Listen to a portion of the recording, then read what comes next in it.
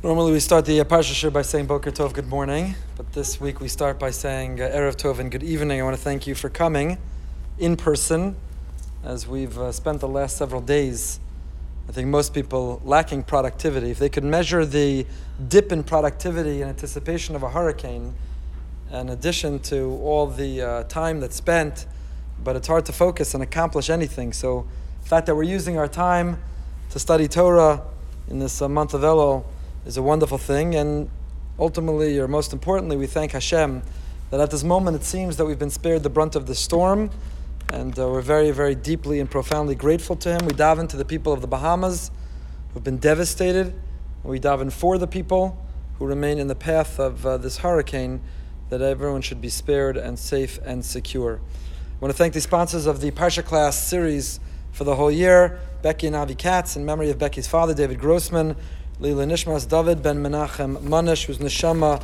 should have an aliyah. This week we will read Parshas Shoftim, and Moshe is continuing his monologue, and through it he's shaping and molding the Jewish people as we'll enter the land, and he's trying to build an ideal of a Jewish people living the rules of our sacred Torah within our homeland. Those three things in combination were designed for us to be a microcosm for the world to see and to learn and to be able to emulate. And so part of that is our Parsha Shoftim. Shoftim v'shotrim titein l'chol b'chol sha'arecha, she'Hashem Elokecha nosein l'chol l'shvatecha, v'shavtu es ha'am mishpat tzedek. We're about to get into, the Parsha is going to transition into entering the land of Israel. But before we talk about entering the land of Israel, first we establish some of the rules and the expectations of a system of justice. And Rav Shechter points out, in the relatively recent Sefer of Shechter on a Parsha, he emphasizes that the connection between entering the land and setting up a judicial system within the land, and the emphasis on tzedek tirdof, the notion of justice and righteousness, is because the fulfillment of that ideal of being a people who are living in a way for the world to see and to emulate includes our leadership representing the ideals of justice and of righteousness. We are to be, in the words of Yeshayahu HaNavi, it's not, some people think this belongs to other denominations, but it's the words of Yeshayahu HaNavi, in Or Lagoyim, a light unto nations. When others look at us, they should say, there are a people who place a focus, who's central to our life and lifestyle, is a focus on justice and a focus on righteousness. And so the Jewish people in Israel were under a microscope. And in Israel, even more than anywhere else, the Jewish people are expected to live a level of justice and of righteousness. And one can look at what's taking place in Israel. Israel, which has placed the president in jail. Israel, which has placed the prime minister in jail. Israel, which has a chief rabbi in jail. You could either tear kriya and say how terrible, and it is terrible, that the highest levels of leadership should be so corrupt. On the other hand, how extraordinary and remarkable that Israel holds accountable its highest level of leaders. That nobody, nobody is beyond reproach. Nobody is above the law, and that's what the beginning of our Parsha is emphasizing and is teaching us. Shoftim v'shotrim titein l'cha b'chol sha'arecha. We have to have judges and we have to have police people at all of our gates. Of course, famously, homiletically, this is always interpreted to mean, we read it, Dafka during the month of Elul, all of the gates means our eyes, our ears, our mouth, the gates to our soul. Shoftim v'shotrim, we have to be judicious in what images and what ideas we imbibe, we absorb within ourselves, what we expose ourselves and our families to. We need to set shoftim v'shotrim b'chol sha'arecha in all of our gates, because lo satem mishpat, lo sakir panim, lo sikach shochad. We're enjoined not to pervert justice or to show favoritism. Of course, never to accept a bribe. Ki hashochad yaver einei chachamim v'yisaleif divrei tzadikim. Bribery blinds the eyes of the wise, and it perverts justice. We gave a whole class earlier this year, I think on Shavuos, about protexia and bribery, following the scandal that happened in universities this year, that tragically, the same phenomenon happens within our Torah institutions. If you make a checkout with enough zeros, you can get people in who otherwise weren't supposed to gain entry. If you dedicate the right space, then you can have access that you otherwise shouldn't have. And we went through many tshuvas, Rav Zilberstein and others, on the principle of protexia. If you write the biggest check, if you know the right person, you could get your grandmother into the assisted living facility. Is it appropriate to jump the list? If you know the right person, you can get, God forbid, but one sibling, your cousin, a kidney, and skip the list. What are the ethics of using protectia? Is protectia not in itself a form of bribery? And bribery is something which is so forbidden that it's not only forbidden because it perverts justice, as the Torah tells us, it perverts justice. Then of course bribery is forbidden not because of bribery, but because you've perverted justice. So the Gemara concludes, even when you haven't perverted justice, it's still forbidden. So let's say you try to bribe the admissions committee and they still reject your child and they just keep the money. They haven't perverted judgment or justice by accepting the bribe, but it's still something which is forbidden. We have a language, Adan din emes la'amito. Gemara in the beginning, Sanhedrin says that a judge is responsible. The mandate of a judge is to arrive at the truth in the truth. What is the truth of the truth? It means that a pure truth, an unadulterated truth, a truth which is not corrupt by outside influence of any sort, even if it doesn't change your ultimate decision, it can't help but change your decision. Maybe you actually rejected the kid because he comes from such a family which was willing to bribe you. So your ethics are such that you're willing to keep the bribe because you're not the one applying to get in, but maybe you reject the student, the applicant, because they try to bribe you. It says something about them. So in some way or another, it has an influence, and because of that, shochad is something which is forbidden. Pasuk Chav, tzedek tzedek tirdof l'mantecha v'yarashta es haaretz.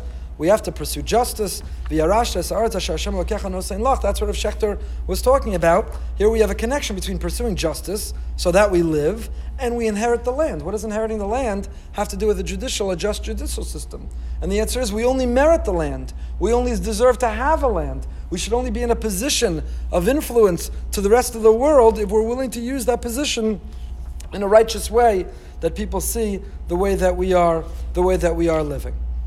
The Sefer Bahir, the Ramban quotes the Sefer Bahir, who interprets this pasuk, that if you judge yourself, Laman Techyeh, so that you live, means we're required to judge ourselves, introspection. Shoftim v'shotrim titein l'cha b'shol sha'arecha. People like to live mindless lives with no sense of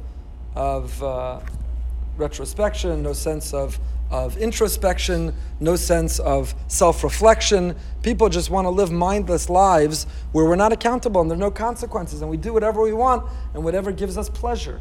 So the Torah here is telling us, not only in the formal sense of a community and a people, but even on the individual level of Shoftim v'Shotrim, Titan L'cha B'chol Sha'arecha, L'man Techyeh.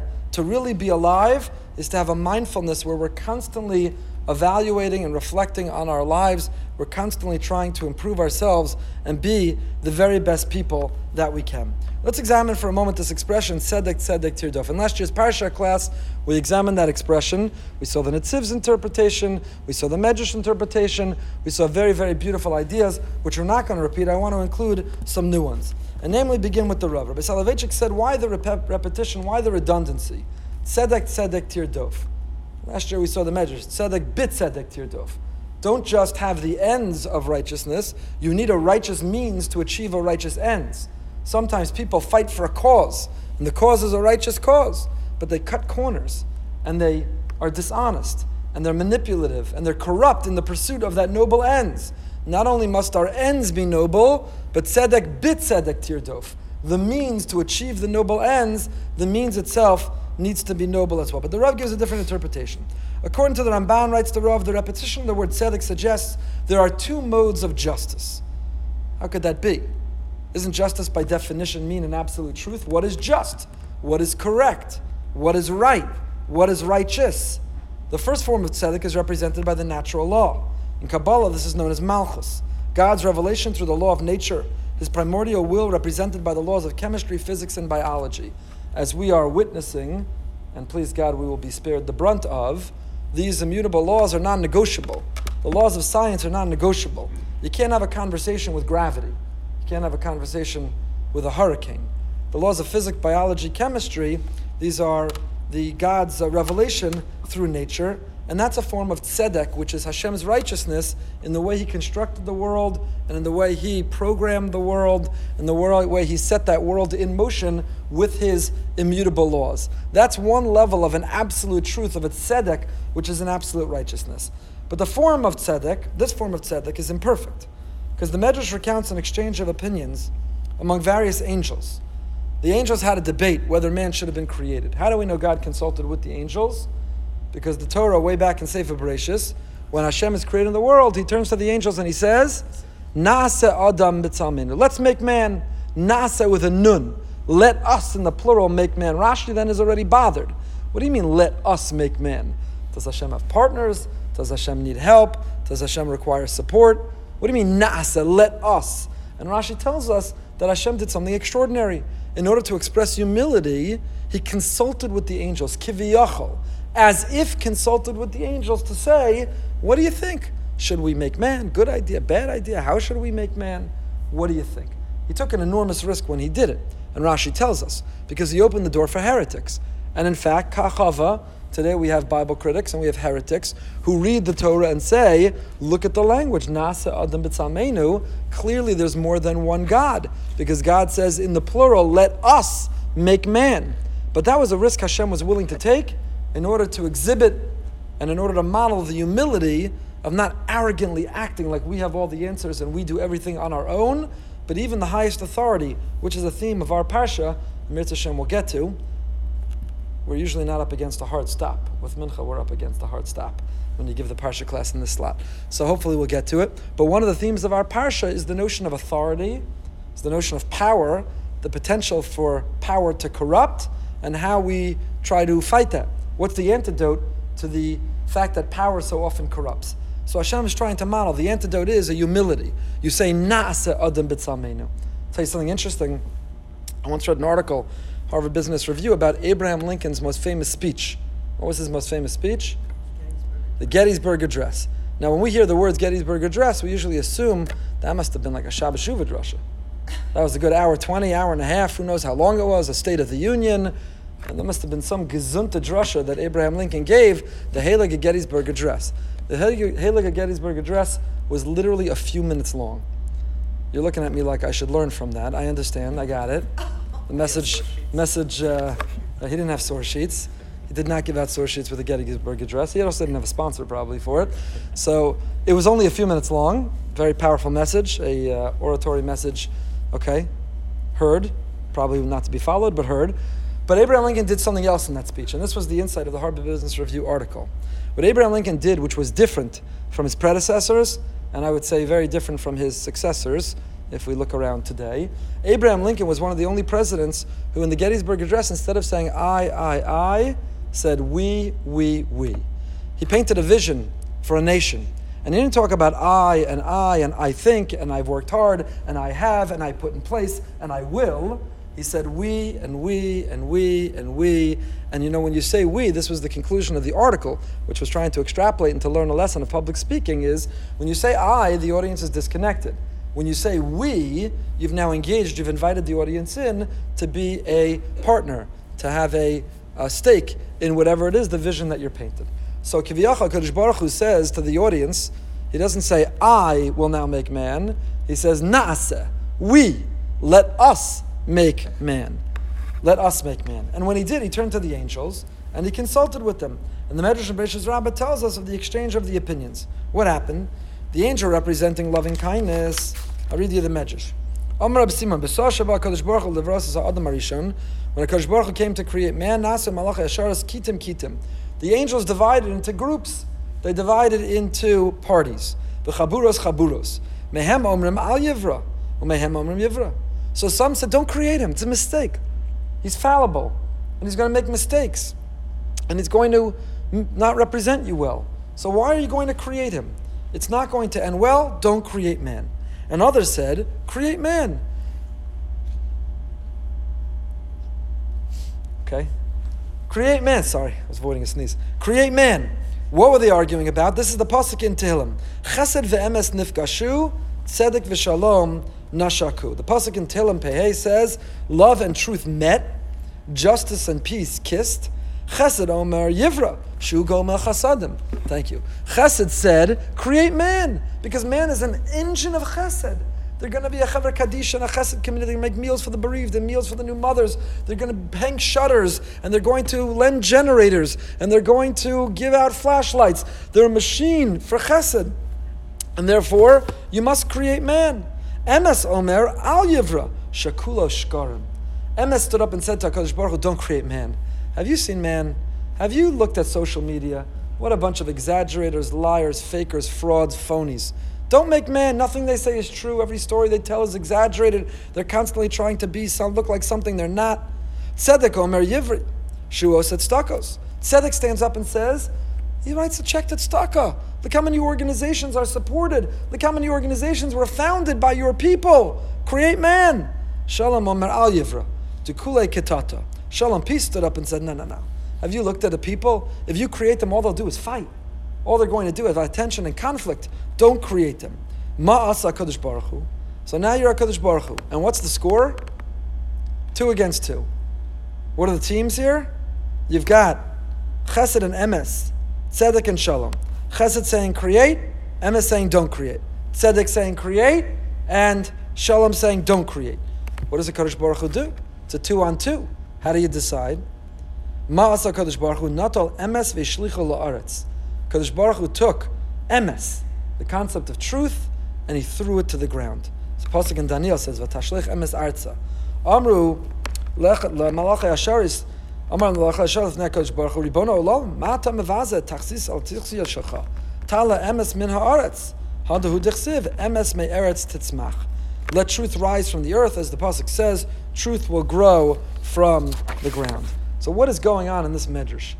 HaKadosh Baruch Hu is asking the advice of the angels. Should he make man? And you have this battle 2 against 2. And because he's undecided, 2-on-2 is an even number, so in order to make the odds in favor of one, HaKadosh Baruch Hu takes Emes and throws it to the ground. What in the world is going on? So Rabbi Soloveitchik suggested the following. Conciliation between litigants derives from a desire to maintain peace, despite the fact that the litigants' positions are mutually exclusive. There's an aspect of sheker, falsehood, on the part of one who compromises for the sake of peace. Yet if men exclusively exemplified the attribute of Emes, people would be in constant conflict. Absolute peace and absolute truth cannot coexist in this world, because insistence on absolute truth precludes peaceful coexistence. Truth often gets in the way of peace. In order to have real peace in a family, in a business, among partners, in a community, among friends, in order to really have a genuine peace, not a fake peace or a false peace, but a real peace. In order to have a real peace, you can't have a real adherence to the truth. Someone's compromising. Someone's giving in. Someone's looking the other way. Someone is being flexible. So the two can't coexist at the same time. So Hashem resolved the dispute by separating Emes from Shalom. To guarantee harmony in this world, we must accept the principle of compromise as opposed to absolute Emes. So Soloveitchik is suggesting, based on this medrash, that's the pshat in tzedek tirdof. We have 2 types of tzedek. We have an absolute truth, a justice which is absolute truth. What does it say in the law books? What is most righteous? What is most true? And then we have a tzedek, which is pshara, which is compromise. In fact, our batei din today, if people have a monetary dispute and they bring it before a beis din to adjudicate, the beis din is empowered to do, the beis din actually turns to the litigants and asks, do you want a beis din of din, or do you want a beis din of pshara? Do you want the beis din to adjudicate based on truth, hard, strict, rigid rules of truth, or should the beis din approach it with the rules of pshara with an eye on compromise? And what Soloveitchik is suggesting is that by definition, when you compromise, you are distorting the truth. Because one is right and one is wrong. And when you try to achieve and arrive at a compromise, you know what a compromise is? I too often find myself mediating business situations, often marriage or divorce situations, and I always describe at the beginning of a mediation session that the definition of a compromise is something neither party is happy about, but both parties can live with. Neither is going to walk away happy. If the expectation is you're going to walk away happy, then don't bother walking in. Both parties will be unhappy, but both parties can live with. Because neither feels they're really getting what's just, what's right, what's true. By definition, a compromise does not include absolute truth. And we have those 2 forms. And you can wonder, how can we ever endorse a beis din of pshara? If a beis din of compromise, if when the beis din endorses compromise, now when we say compromise, by the way, it doesn't mean you say you owes 100, I say you owes 0, so we say 50, and we call it even. Compromise doesn't mean that we just always go halfway down the middle, and that's the compromise. We have what's called pshara karov ladin. We try to find a compromise, but that's close to honoring what is most just, what is most true. But still, it includes a little bit of a compromise, because often the way you can arrive at a conclusion that neither party is happy with, but both can live with, is when each feels it got at least a small victory. So you need to give at least a small victory in order to arrive at a compromise that the two parties can live with. And in order to arrive at that small victory, someone is going to feel that absolute truth was not served. That's the concept of a pshara. That's the second form of tzedek. So says the Rav, tzedek, tzedek, tirdof. There's two types of tzedek. There's the ultimate tzedek, the highest truth, and then there's the tzedek, there's the righteousness of pshara. That sometimes pursuing the compromise is what's righteous. I'll tell you an amazing Kotzker. The Heilige Kotzker says, what does it mean? HaKadosh Baruch Hu took emes and he threw it to the ground. He could have thrown shalom to the ground. Because remember, it was tzedek and chesed against emes v'shalom. So why did he throw emes to the ground? Why didn't he throw shalom to the ground? Why didn't God get rid of peace? Why did he get rid of truth? So the simple understanding is because shalom is the highest value. Ein kli machzik bracha. We don't have a vessel that can hold bracha. The greatest blessing that there is peace and harmony. Hashem is willing to even allow His own name to be erased for the sake of preserving peace and harmony in the case of an Isha Sota. So therefore he got rid of emes. Emes he's willing to compromise on. But that's not a simple answer. True, he's willing to compromise his own name for shalom. But what is his name? Chosamo shel HaKadosh Baruch Hu. When Hashem signs His name, what does He write? Emes. His name is Emes. HaKadosh Baruch Hu is truth. So He is truth. And when He throws truth to the ground, isn't He forfeiting? Isn't He compromising His very essence, who He is? He is truth. So why didn't He throw shalom to the ground? Better to have friction and conflict, but at least stand for truth. Why did He throw Emes to the ground instead of shalom? So the Kotzker said, an Emes that insists that there not be shalom is not Emes. That's why He threw it to the ground. Because when Emes said, don't create them, they're shakranim, they're liars. And when Emes tries to advocate for destruction, when Emes tries to advocate for marginalizing or judging or dismissing, when Emes tries to say about the Jewish people, they're a bunch of liars, he threw it to the ground because that's not real Emes.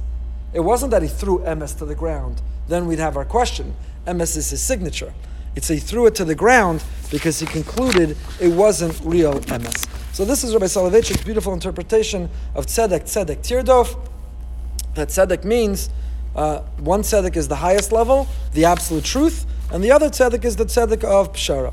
Rabbi Yaakov Kamenetsky in Emes LeYaakov also deals with this question of this medrash and how to understand it and why he threw Emes. And he writes the following: Ulefichach nirli levar divrei hamedrash ba'ofen pashut. Ta Emes hapshuta amra sha'adam hu malei shakarim. Dekshkim shepartzufeim einam shavim kach ein deoseim shavos. Emes said that man is filled with lies. And how is man filled with lies? Because Emes approached the world and understood that you can't have two opinions and they could both be true. There has to be an absolute truth, an objective truth. So one has to be right and one is wrong. One likes chocolate ice cream, the other likes vanilla ice cream. Someone's right, someone's got to be wrong. Emes demands that there's a right and there's a wrong. It's binary. There are choices that we make. That's the havamin of the medrash, says Rav Yaakov. V'imkein behechrach hu malish karim, shrei ein deya amitas ela achas, v'nimtza d'shara deos ein deos kozavos. V'gam hashalom amar da adam hu kulo ktata. So Kodesh Baruch Hu says, Shalom was arguing. We have two different opinions. They're arguing. Ashkenaz, Sfard, young, old, Republican, Democrat. We have so many different opinions. Gun laws, tax, abort. We have so many different opinions. Yankees, Red Sox. That's Emes. That's not... We have so many different opinions. So Shalom said, how can we have peace when you have so many different opinions? Let them all rally behind one opinion, and then we'll have Shalom. Emes similarly said there's got to be one absolute and one objective truth. How can you have so many opinions? So Ma'as HaKadosh Baruch Hu, what did he do? Ba'os ha'shahish lecha emes arza. Klomar, chidesh HaKadosh Baruch Hu, chidesh gadol binyan emes. Sha'emes hinei yachasis v'lo hachlatis. V'tiyah emes artzis. And that's what it means, emes arza. Sha'me'az yuchal ha'adam lios amitis lefim adregaso v'asagaso.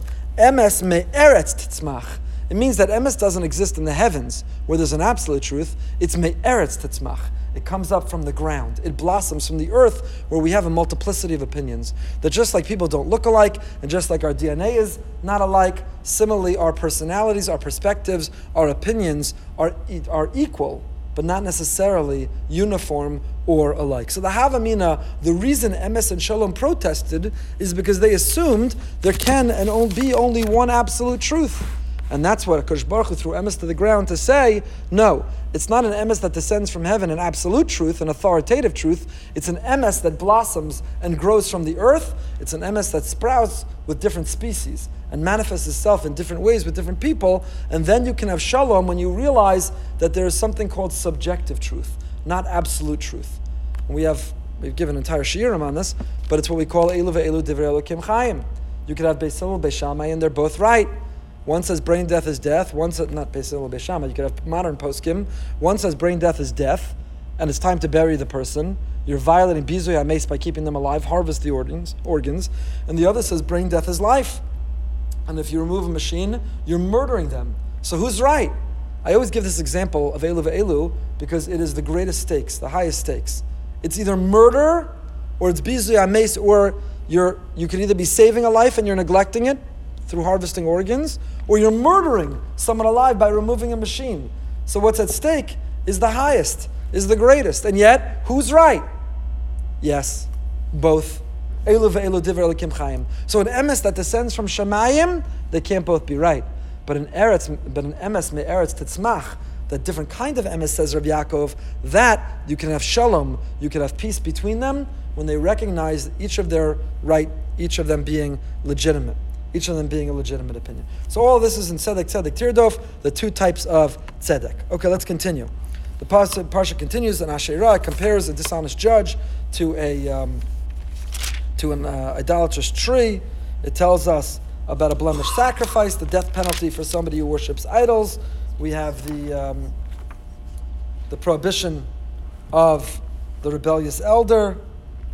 Ki palim chadavar lamishpa ben dam ladan.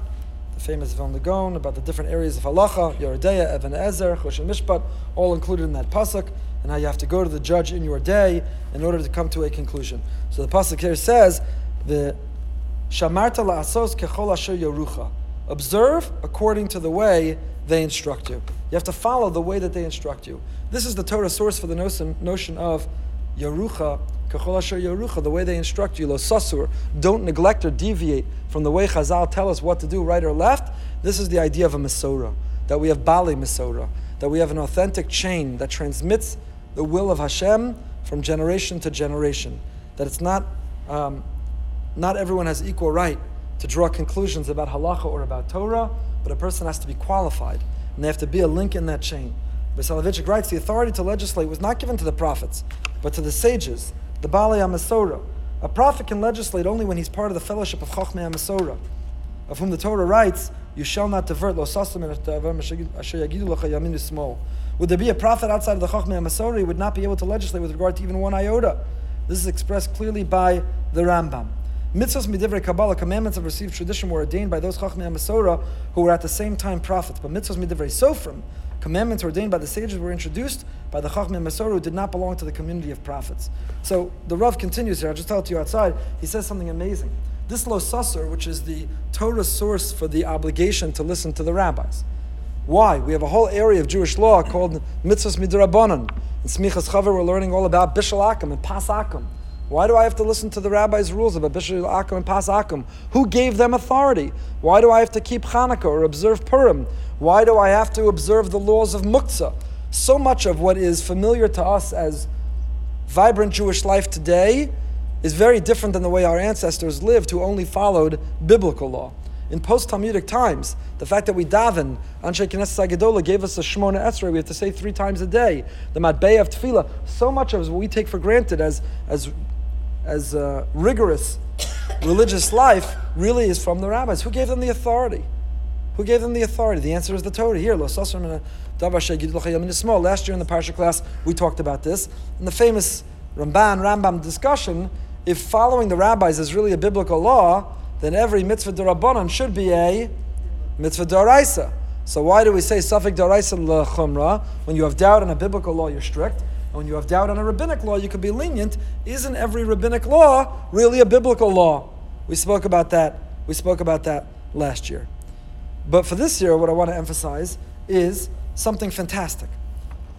I have an obligation of Talmud Torah. We're going to talk about it in a moment with the king.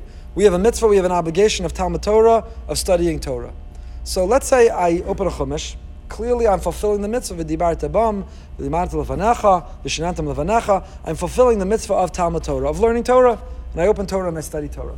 You can argue when I open Masechah Shabbos and I'm learning the Lamites Malachos, I'm learning about prohibitions that are explicit in the Torah, not all 39 explicit, only one is explicit, but the category of 39 is explicit in the Torah, and I'm learning how to not violate Torah law. That's a kiyum, a fulfillment of Talmud Torah. But when I open Maseches Megillah, and I'm studying the story of Purim, shouldn't that be Bittul Torah? I'm learning about a rabbinic holiday. When I'm learning the laws of Bishul Akum, Sunday mornings, we have a phenomenal large group sitting and poring over the Shulchan Aruch and Nosei Kelim, learning the minutiae of Bishul Akum. Wouldn't it be a better use of our time to learn about, not Bishul Akum, let's learn about Basar B'Chalav. Meat and milk is a biblical law. Bishul Akum is a rabbinic law. Isn't it a violation? Isn't it Bittul Torah? Aren't we wasting our time? Wouldn't we achieve more learning? And the answer is no.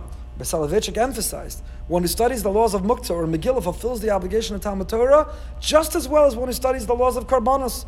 There's no advantage to biblical law as opposed to Divrei Sofrim with regard to their status as a Cheftzah Shel Torah.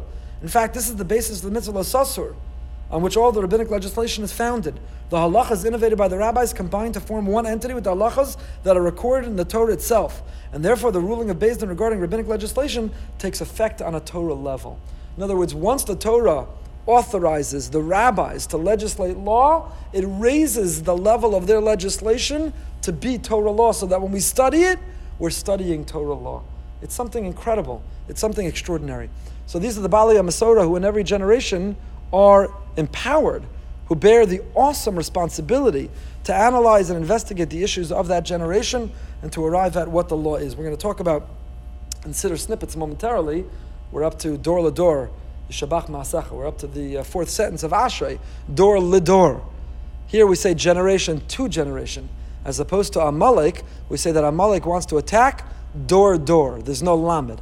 What's the difference between Dor L'Dor and Dor Dor is entirely the difference between the philosophy of Amalek and our philosophy. Stay tuned for Siddur snippets in a moment for the rest of that. Let's move over to the king. The parsha then tells us the obligation. When you get to the land that Hashem gives you, you're going to inherit it, inhabit it. And you're going to say, and this is very prescient. It really predicts exactly what's going to happen in Sefer Shmuel. When the people, HaKadosh Baruch Hu doesn't come and say it's time for a king, the people initiate and say they're interested in a king. And Hashem, through Shmuel, reacts very harshly, which when you learn Sefer Shmuel, you're bothered by why the harsh response or reaction to the Jewish people is asking for a king. Som tasim alecha melech. Isn't it exactly what God here ordains as a mitzvah? Didn't they just pursue what itself is a mitzvah? It all has to do with the timing. Learn it when you get to Sefer Shmuel. So here the Torah says, Som tasim alecha melech. We have a place, a king over ourselves. The Sifri famously says, Melech velo malka. Positions of authority are reserved for men, not for women. Maybe not politically correct, but it represents the truth of Torah. And this is quoted lahalacha by Rav Moshe Feinstein and by Rabbi Soloveitchik. Rabbi Soloveitchik was more opposed to female presidents of shuls than Rav Moshe and others, because Rabbi Soloveitchik had a very literal understanding of this Sifri, halachically, that som tasim alecha melech velo malka, that positions of srara, positions of authority, not because a woman's not smart enough or qualified enough, she's more than a man for all of those things, but it means that position often means having to do things which we don't want a woman to have to compromise her feminine quality to have to do those things. So there's a division of roles, melech velo malka, and that informs questions of can women serve as shul presidents and the like, a halachic topic way beyond the scope of our time today. But here the Torah makes a fantastic comment. It says, Tom tazim alecha melech, asher yivchar Hashem lokecha, bo mikerav achechem. Hashem's going to appoint who that king is. And if I ask you, what's the king's job description? So, maybe ceremonial, symbolic. In England today, that's all it is. A real king leads people and legislates law. A real king leads people out to war. He's the commander-in-chief. He declares war, leads in battle. A real king bears the responsibility for foreign policy, taxes, maintaining order, capital punishment, pardoning offenses. In fact, you make a bracha. There's a bracha that the rabbis wrote. When you meet a king, you make a bracha. And there's a question today, when you meet the president, do you say this bracha? There's a big literature. We've given a shir on this. Do you make a bracha when you meet the president today? So according to many poskim, what authority does the king have that demands a bracha? What is the power that one is making contact with that would make a bracha, life and death. The fact that the king can call for someone's head is life and death. So maybe when you meet the president can't put someone to death, but the president can take someone off death row. So maybe that is enough of an authority to make the bracha. Most poskim say today you make the bracha without Shem Malchus, without using Hashem's name. So the king has all these powers that we understand, that we would guess. Indeed, the Rambam acknowledges the king has to concern himself with national security and with national interests. The ultimate goal, the central goal of a king is mishpat, is to maintain the law and order, a law and order king, and milchamos, to lead out in battle, to protect and secure the people who he represents. But the Rambam then lists another responsibility of the king, which is shocking.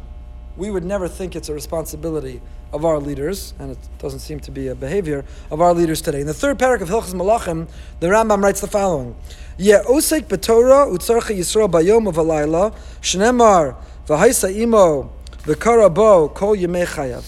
The Torah here told us that a king has to have two Sifrei Torah. One he keeps for himself, and one he carries and takes out with him. Why does the king need to have these two Sifrei Torah?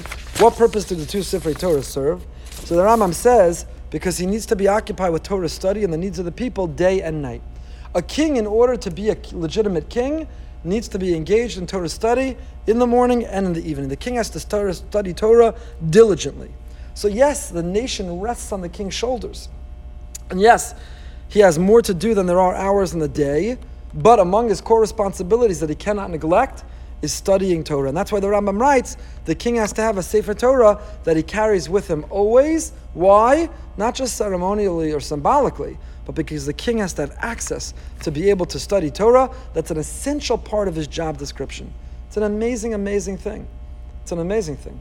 The founding presidents of this country maintained libraries. I was on a tour at the Library of Congress a few years ago, and I forgot which early president it was, who his library was on display at the Library of Congress, and his library had a whole section of Hebrew, of Medrash and Tanakh, of Hebrew, of Latin, of Greek.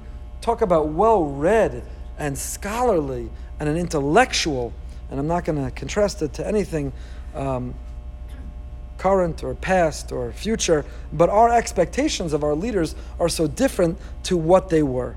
So no matter which party he's from, a president today would be highly criticized. Imagine you reviewed the schedule of a leader today, and he said, I'd like to spend a good part of the day reading, study. We'd say, study before you get into office, and study when you retire from office. When you're in office, you've got a job to do. Our taxes are paying your job.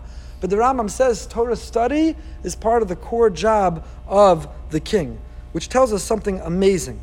Torah study is our anchor in this world, talk about a hurricane of shifting winds.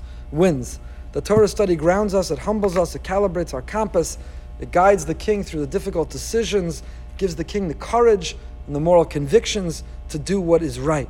So according to the Rambam, not only is the king not exempt from Torah study during his years of service, he is obligated even more so that he has to have this Sefer Torah with him all the time. This notion, the centrality of Torah study, to inform our lives, to inspire our lives, to guide our lives, to preserve our moral compass and to create a moral consciousness and to help us be reflective and introspective, as we talked about, that if you don't have Torah, you're not alive and you're not breathing, also expresses itself towards the end of the parsha. Because here we have the laws of Arei Miklat, the cities of refuge. A person who kills by accident, who murdered by accident, flees to one of the Arei Miklat. And the pasuk says, V'nasa lachasa arim ha'ela v'chai. V'chai, to live, understood simply means we protect him, we sustain his life. The vengeful family wants to take him out. He runs to one of the home bases, one of the Arei Miklat, and he's safe there. But the Gemara in Makos and Daf Yud Amud Aleph tells us that we do more than just give him refuge. That when this person who killed by accident runs to one of the Arei Miklat, v'chai means we have to sustain him with life's basic necessities. So if you'd ask me, what does that mean? I'd say it means high-speed internet, direct TV, a shmorg of tricolored gefilte fish. I need to single malt scotch, fine Cuban cigars. Everybody's going to define what v'chai means. That in this Arei Miklat, where he's finding refuge, we have to sustain him. So everyone would define it differently, but listen to how the Rambam, in the beginning of the 7th chapter of Hilchos Rotzeach, listen to what the Rambam writes. V'chai. You know what v'chai means? Talmud shegala li'ir miklat megalan rabo imo. Shenemar v'chai. Also lo kedesh sheyichya. V'chaye balei chachma umevaksheh below Talmud Torah kamisa chashuvim. You know what it means to keep him alive, to sustain him? Not high-speed internet. And it doesn't mean a barbecue with access to delicious steaks. V'chai means spiritually. We're not alive if we don't have access to Torah.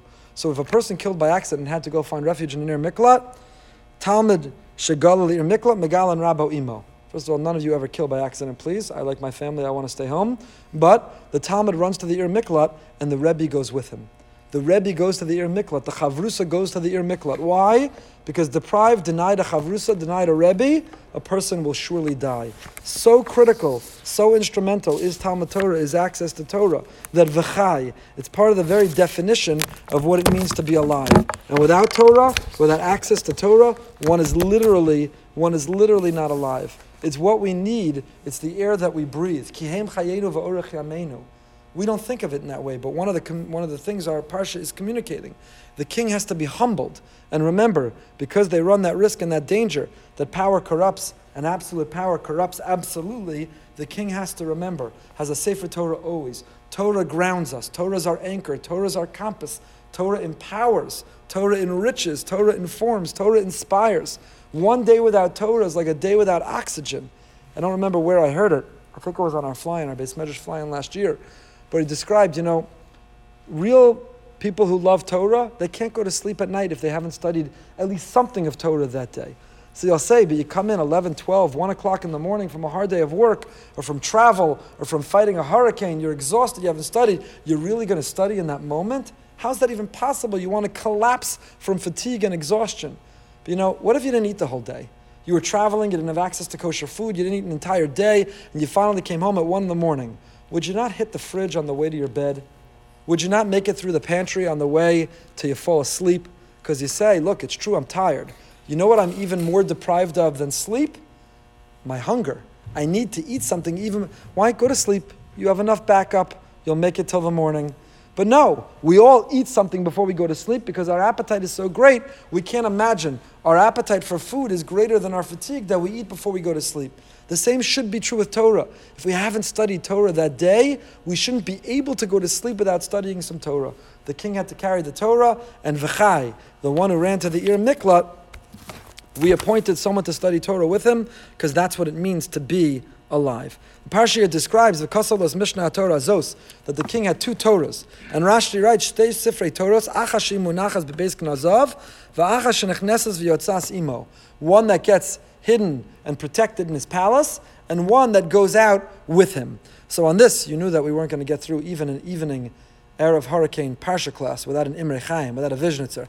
So the Vizhnitzer says, what does it mean? He writes 2 Torahs, one that stays home in the palace and one that goes out. Remez l'kol ish Yisrael, kol Yisrael b'nei malachim him. We're supposed to all see ourselves as king. We are the children of king. We're princes and princesses. We are royalty. She'isnai gal pi haTorah heim bebeso bebeis gnazav, haynu gam b'chadrei chadarim, v'hen k'sheyotze achutz l'masa umatan. Te'atorah nechnesas v'yotzes imo, she'masa umatano be'amuna. Says the Vizhnitzer, the image of the king having 2 Torahs, the Torah at home and the Torah that he takes with him, we are all royalty. We, like kings, we are a mamlechas kohanim, we are a mamlechas, we are a nation of kings. The Gabe, in contrast to the world, we are the kings of the world. We are supposed to be carrying ourselves like royalty and modeling royalty to the world, which means that religion is not relegated to the home. But Beis Knazav, we have 2 Torahs. We have the Torah that informs and inspires our home, and the Torah that comes with us to the gym, to the supermarket, to work, and to everywhere we go. That's where the mission really begins. We heard a speaker last year at APAC who described, he was a non-Jew, and he described his church. The most inspiring sign he's ever seen at his church is on the way out of the church, there's a sign that says, this is where the mission begins, on the way out of the church. And the truth is, a Jew should feel the same way. This is our Ir Miklat. We come to shul, it's our situation room, it's our Ir Miklat. We pour out our hearts to Hashem in tefillah. But it's on our way out that our mission begins. We have the one Sefer Torah, Bebeis Knazav, in our home, in our shul, in our Beis Medrash. And we have the second Sefer Torah, like the king, that we carry with us, that informs, that inspires, that we take with us wherever we go. Religion is not relegated or isolated to a religious environment, but religion informs and molds our very character, and it defines who we are wherever we are and at and at all times. One last word, v'lo yasur levavo. So the pasuk describes about the king, lo yasur levavo, his heart must not turn away. The Rambam, we've been quoting a lot of the Rambam. So the Rambam writes, the purpose of the king is to unite the nation. He writes in Sefer HaMitzvos, to gather our entire nation and lead us as one. The Rambam writes, Lo yasur levavo, his heart must not turn away, because his heart is the heart of the entire congregation. Hilchos Malachim Perek Gimel Halacha Vav. So that's why Hakel, when we join together after Shemitah and Sukkot, and the Torah is read from, who is the one who reads it? It's not the Navi and it's not the Kohen, it's the Melech, it's the king. Because the king's heart should be the heart of the whole people. How? Because when a person is a uniting and unifying force, then his heart represents the heart of the whole people. And therefore the Rambam is telling us, the Pasuk is telling us, that the core job of a leader, in this case the king, but it's true for anyone in a position of leadership, elected or voted upon or self-appointed, anyone in a position of leadership, the leader within a home, a mother, a father, the leader in a community, the leader of a school, the leader of a people or a nation. The job of leadership is to unify, is to unite, is to bring people together, not to divide, not to place wedges, but to rally people around an ideal, around a vision, around a better future. That is the very purpose. V'lo yasur levavo, that the person's heart, the compassion, and that drive to create a sense of unity should be at the core of what the leader, what the king is trying to achieve. I'm sorry we have to abbreviate our Parsha class for these unusual circumstances. We continue to daven for the people of the Bahamas, all those who are in the path of Hurricane Dorian. We're very grateful to the Ribono Shalom for hopefully sparing us, and I wish all of us safety and security over tonight and tomorrow morning.